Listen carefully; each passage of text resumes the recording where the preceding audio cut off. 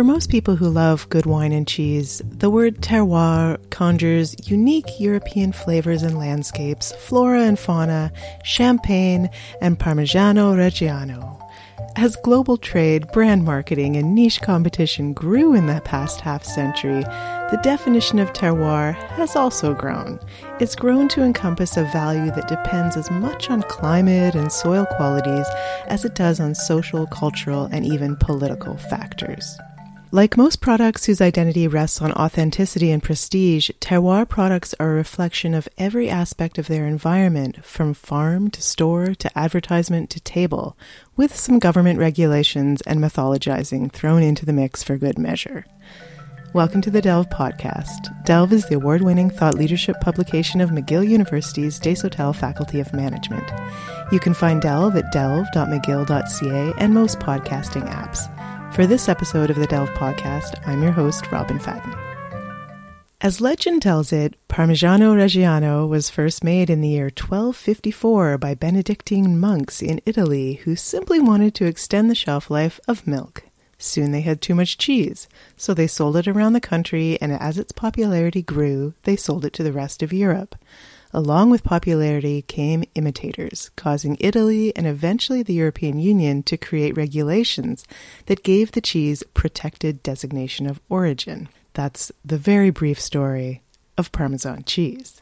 How champagne came to be an exclusive product has a similar yet even more elaborate origin story, propped up by branded storytelling about a French monk named Dom Perignon. Champagne's story prompts the question, is French soil so unique that it alone could establish authenticity, or is the authenticity of that soil socially constructed? It's safe to say that despite Champagne's unique qualities, its authenticity is to an extent constructed by the social and cultural realm around it. So beyond brilliant inventors and strong local communities of producers, creating an infamous, authentic, sought-after product today requires something even bigger. A sense of belonging. Every product may have its own identity, but it still falls into a category of similar products. Every one of those categories falls into an even bigger umbrella category of related yet often distinct products linked more by cultural traits than physical ones. Today, terroir has become one big umbrella, and it's having an impact on consumers and producers alike. Desautels professor Robert David's recent research explores how meaning and identity is created around product categorization, specifically around terroir and Quebec cheese made by local entrepreneurs. In Quebec, traditional dishes such as tourtière are well known, but a local terroir is still emerging hand in hand with a renewed sense of local authenticity and identity. Analyzing cheese and similar products and categories, Robert David and his co-author, Professor Johnny Bogosian, found that larger umbrella categories, which are typically created by government regulators and arm's-length organizations with specific goals in mind, are so influential that they can reshape the landscape of categories within them, like cheese and wine, and even the identity of specific products. I talked with Robert David about the implications of his research on producers and markets, including how macro actors like state regulators and market intermediaries like chefs' organizations place products under broader identity categories. We also talked about how social and cultural factors, including national identities like Quebecois, play a part in the emerging Quebec terroir story. It's great to have you on the Delve podcast, Professor David. I'd like to start by asking, how did terroir products that are considered artisanal but not necessarily traditional become linked symbolically with not only Quebec land, but its culture and even the Quebecois collective identity? It's one of the things that intrigued us about this research context. As a direct answer to your question, it would be not very long ago, which we found interesting. So I think had you sort of 30 years ago, which for me is not that long ago, had, stopped someone on the street and used the term terroir, you probably would have got mostly blank stares, unless the person happened to be acquainted with the world of wine and would have immediately thought of French or European wines. Had you even said, that terroir as applied to Quebec wine would have gotten you probably some chuckles. The term was essentially not used prior to the late 1990s in Quebec. The paper is about how does terroir become symbolically linked with the land, culture, and traditions of Quebec, to the point of becoming part of the Quebecois collective identity. That is essentially what the research is. A large part of the research is about, and we use artisan cheese as the sort of modal or poster child, if you will, for that kind of development or movement of social construction of a Quebec terroir. When did some Quebecois foods and other products merge into this new category of Quebec terroir, if they merged at all? In time purposes, we're really talking, 20 to 30 years max, that this happened. Now, that doesn't mean that Quebec did not, at that time, have what we would call traditional or authentic dishes, right? So we know that classic examples of poutine or tourtière and other traditional, what we would call traditional dishes, have existed for many, many decades. But it's important to distinguish those from what we would call terroirs. So take tourtière would certainly be an authentic, what people would call an authentic Quebecois dish. No one would argue with that. That is not necessarily a terroir product. And the same for poutine. I mean, we would certainly call those authentic traditions, traditional dishes, but they may or may not be considered terroir products. At the same time, we can imagine things that we might call terroir products that are not traditional, right? So the notion of authentic / traditional and the notion of terroir are actually two different things. It's fascinating to think about the Quebec identity and where authenticity fits in terms of what products have been created in the last 30 years and how they've become part of this authentic Quebecois terroir.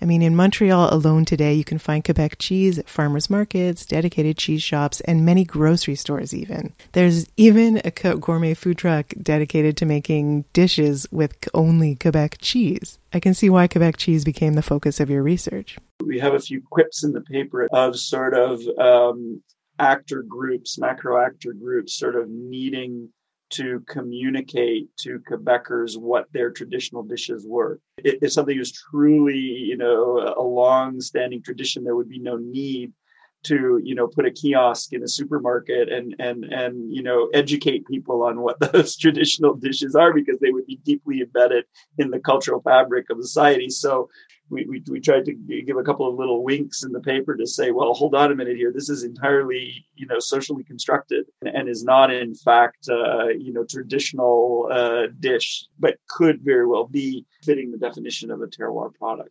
It's a nod that asks how much is really authentic or traditional these days. That bridges us into the next question. Whether in the world of artisanal food or in the art world and retail, anywhere really, the categorization of products can have a significant effect on how they're received by consumers, especially in terms of sales and branding.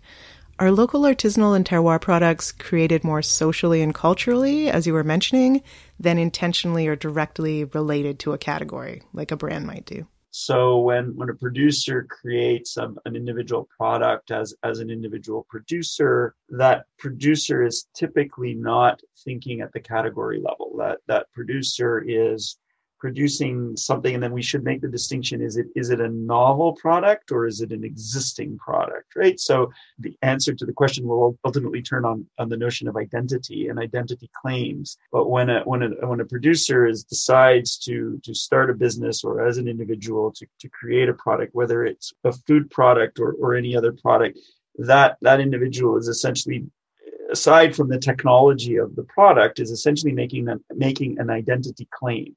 And when it's an existing product, that's not very interesting, right? Because the technology already exists and the identity already exists. And if I say, well, I'm going to start a new business where I'm going to be making hand cream, you understand what that means, and everybody, the banker understands what that means. But if I, as a producer, then want to say, well, I'm going to be a wine producer, a Quebec wine producer.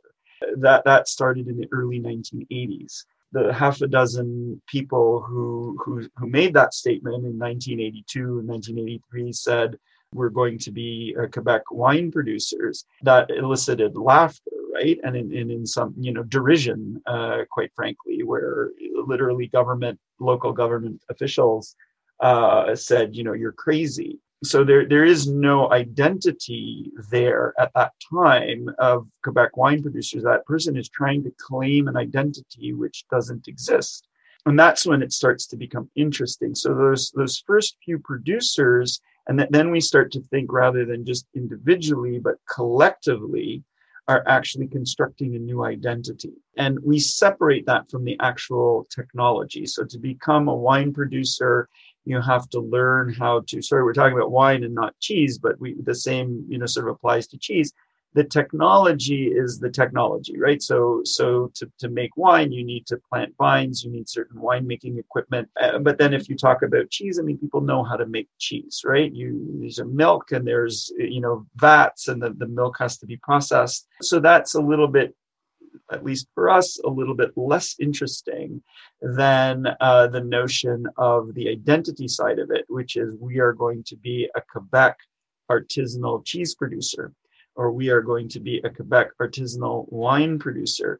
And so it's really at the level of the identity that doesn't exist yet at that time, and that these producers need to build. So how do they create a product? Well, if you want to just create the cheese, you get the milk, you run it through the production process, and you produce the cheese. This is known.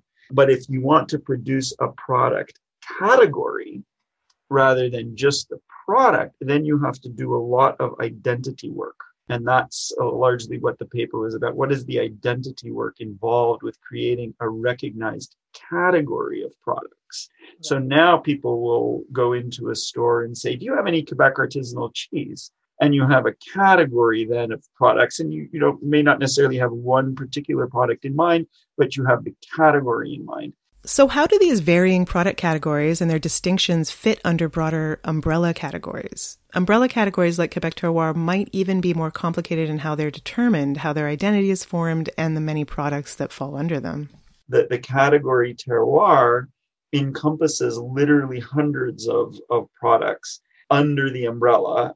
So they would be considered terroir products, but they can be very, very different. So physical products, clothing, arts and crafts can be considered terroir products at some level. But even if we talk just in terms of food, there can be very many. The umbrella categories confer meaning to the product categories. And what's also interesting is the product categories can pre-exist, right? So Quebec artisan cheese existed before the notion of terroir. In Quebec, the notion of a Quebec terroir. So terroir products, the dominant identity of those products were artisanal products, right? And artisanal products are not the same as terroir products, right? One can make an artisanal product with entirely imported materials or ingredients. That would not be a terroir product. So once again, there's terminology here that is conceptually useful, or useful to keep conceptually and practically separate. The notion of an umbrella can come after the product itself. And the paper is very much about how products are brought in under the umbrella.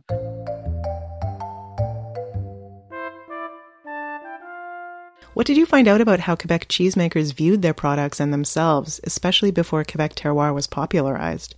The cheesemakers did not see their cheeses as terroir products. They made no claims about these products being traditional or being nationalist or being reflective of Quebec identity. In fact, they saw their products as a form of self-expression. They were expressing themselves as artisans or artists, if you will, through their products. So it was very much a question of self-actualization. So, I want to go back to the land, and, very much embedded in the Back to the Land movement.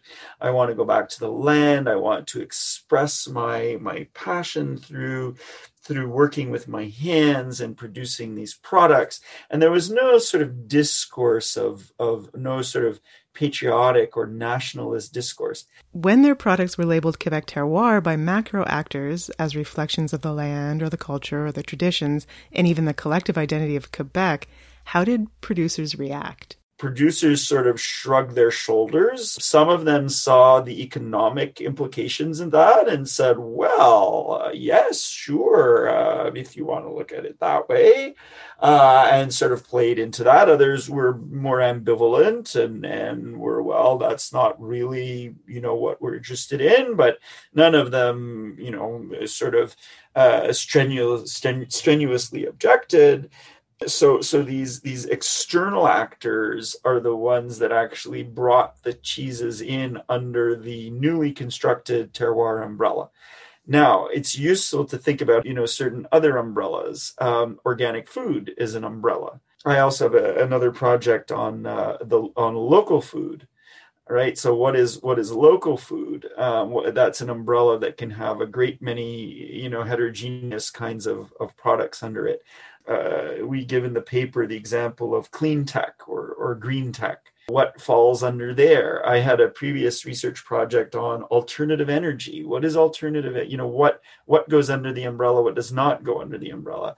And one of our points is that these umbrella categories are vague or have an inherent ambiguity to them, which allows for different interpretations of what the umbrella category really is, and gets very, very interesting. So an industrially made Quebec cheese made from local Quebec milk, is that a terroir product? Postscript to our paper is that a lot of industrial producers thought that this was just a great idea. So the Saputos of the world have, just as happened with craft beer, 20 years ago, 30 years ago, sure, if that's what consumers want, we could make our product look like a small artisanal product and label it with terroir sounding names. But is it a terroir product is a question mark. If industrial producers can get in on the umbrella category of terroir, what does that say about who the external market forces and non-producer organizations are, and what goals they might have in mind when creating an umbrella category? I think one reading of our paper is that a group of producers on their own could probably not create an umbrella category, that an umbrella category would really need the involvement of what we call macro actors or intermediate actors. So the intermediates or the intermediaries in our paper are the retailers, the wholesalers, food critics, journalists. These are people who sort of mediate between the consumer and the producer. So they were key to our story, but perhaps even more important to the umbrella category, what we call the macro actors, which in our case were government organizations, right? Some of the ministries, Ministry of Agriculture, Ministry of Industry Development, and so on, various ministries over time, which we just sort of shorthand as the Quebec government. And NGOs, right? In this case, an organization called the SRQ that were sort of very macro level actors that were charged with a very macro level activist group that was charged with promoting rural development, sort of a collection of union and rural and semi-urban chambers of commerce and so on, agricultural groups. The other actor, I guess, was the Chefs Association. So the chefs tried and on their own were not successful. And the government jumped in and tried and they're not successful. And then once the SRQ jumped in, the point here is less, is not a general one of who would be successful and who would not be successful. But the main point is that macro actor involvement was very necessary for the construction of the umbrella category. So the flip side is the macro actors on their own cannot, because they don't produce anything. So the macro actors on their own could not really fill the category. They can construct this notion of a terroir category, but they could not fill it with the products. And the producers, on the other hand, could produce products, but it was very hard for them to really get the abstraction to create something that was more at the category level. So the macro actors, the producers, and then the intermediaries who are sort of linking the two create the full story of our paper.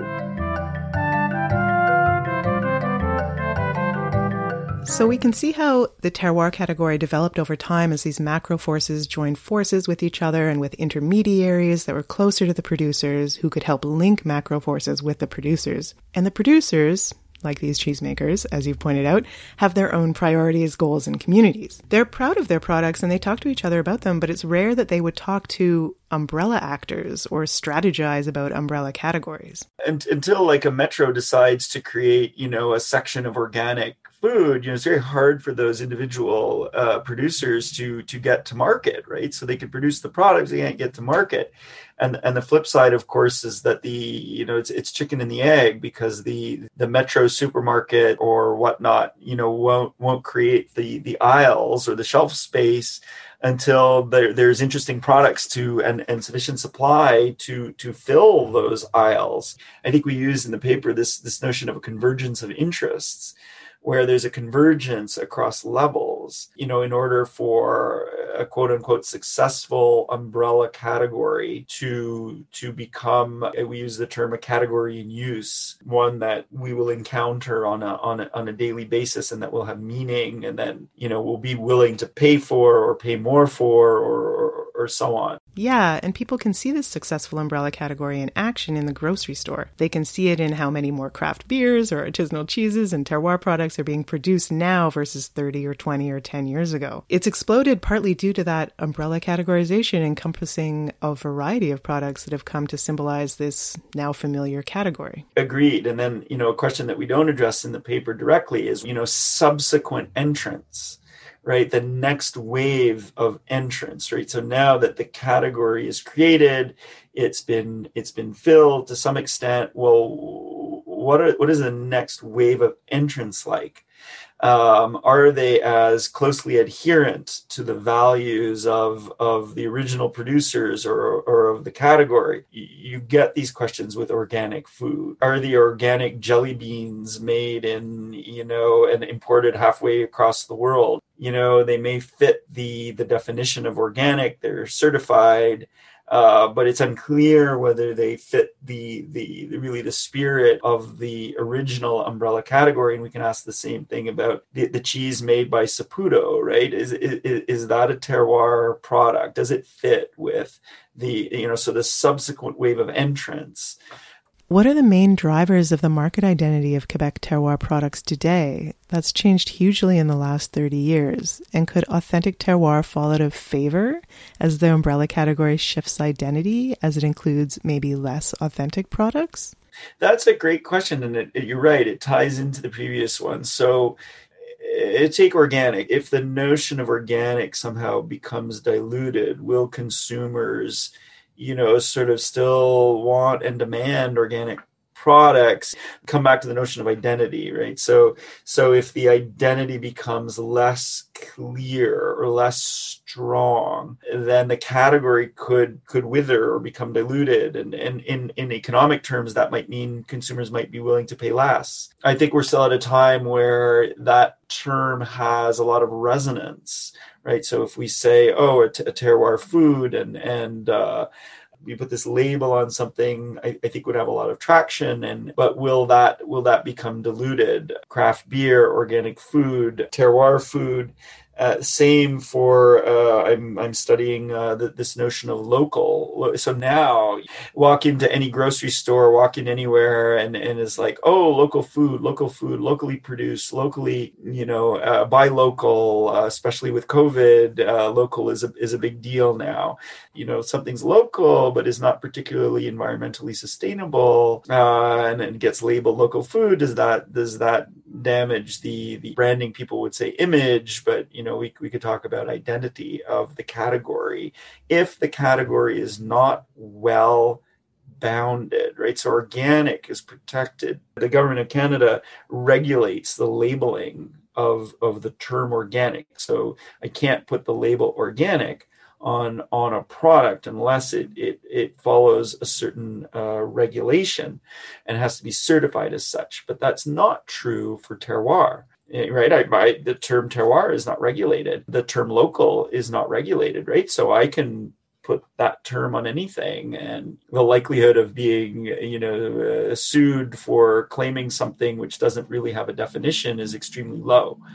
And who's to say what products can or cannot enter an unregulated umbrella category? Is there anything producers can do to protect that category? Is there anything that governments can do other than regulate? So Quebec is unique in North America, and I believe this is correct to say they're unique in North America in that they have a quasi-governmental body, or a body which is empowered by the government. And it's the acronym is CARTV. TV is Termes Valorisants, so it regulates the use of certain terms. For example, Quebec wine recently got this designation, so you cannot put you cannot just sort of say what you want about a Quebec wine. It has what's called an IGP. It's similar to the protections, the Appellation Contrôlée system that they have in Europe. And there are a handful of products in Quebec, not many, that have protection of their terms. So Charlevoix Lamb, Neuville Corn, Quebec Ice Wine, Quebec Wine, that have some protection. But the bigger the sort of the terms, local food does not have, terroir food does not have any protections. And basically anybody could put the term terroir on any label with very little, no real risk of any consequence. So that is sort of dangerous for the category, and that was happening with organic until the term became legislated at the federal level. Regulation moves extremely slowly. So unfortunately for these producers, the answer is no, not much.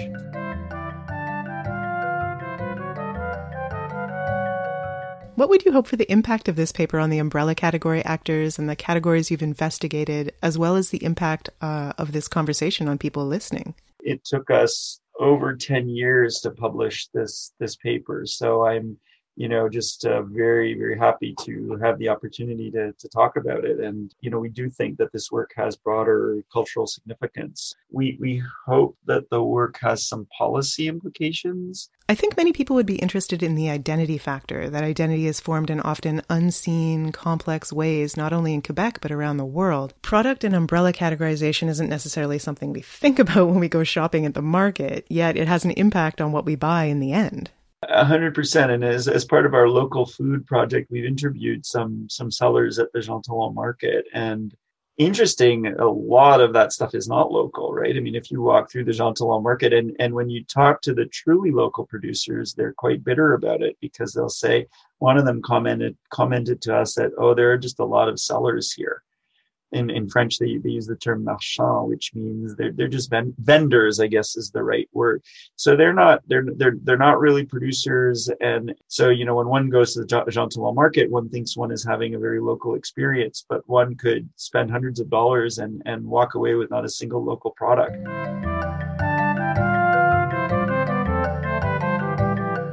The relatively new category of Quebec terroir offers a way to examine the real-world effects of collective and purposeful identity creation for products, including how authenticity is constructed socially and by whom. This is especially vital when we also think about how identity changes over time with the various people who live and work in a place. That's especially vital also when you think about terroir being so place-based. Identity creation through umbrella categories has powerful effects on both markets and consumers, as well as what makes someone decide to be an entrepreneur and in what sector. Circling back to the terroir giants of the world, one has to wonder if local producers today aim to emulate the exclusive heights of European terroir.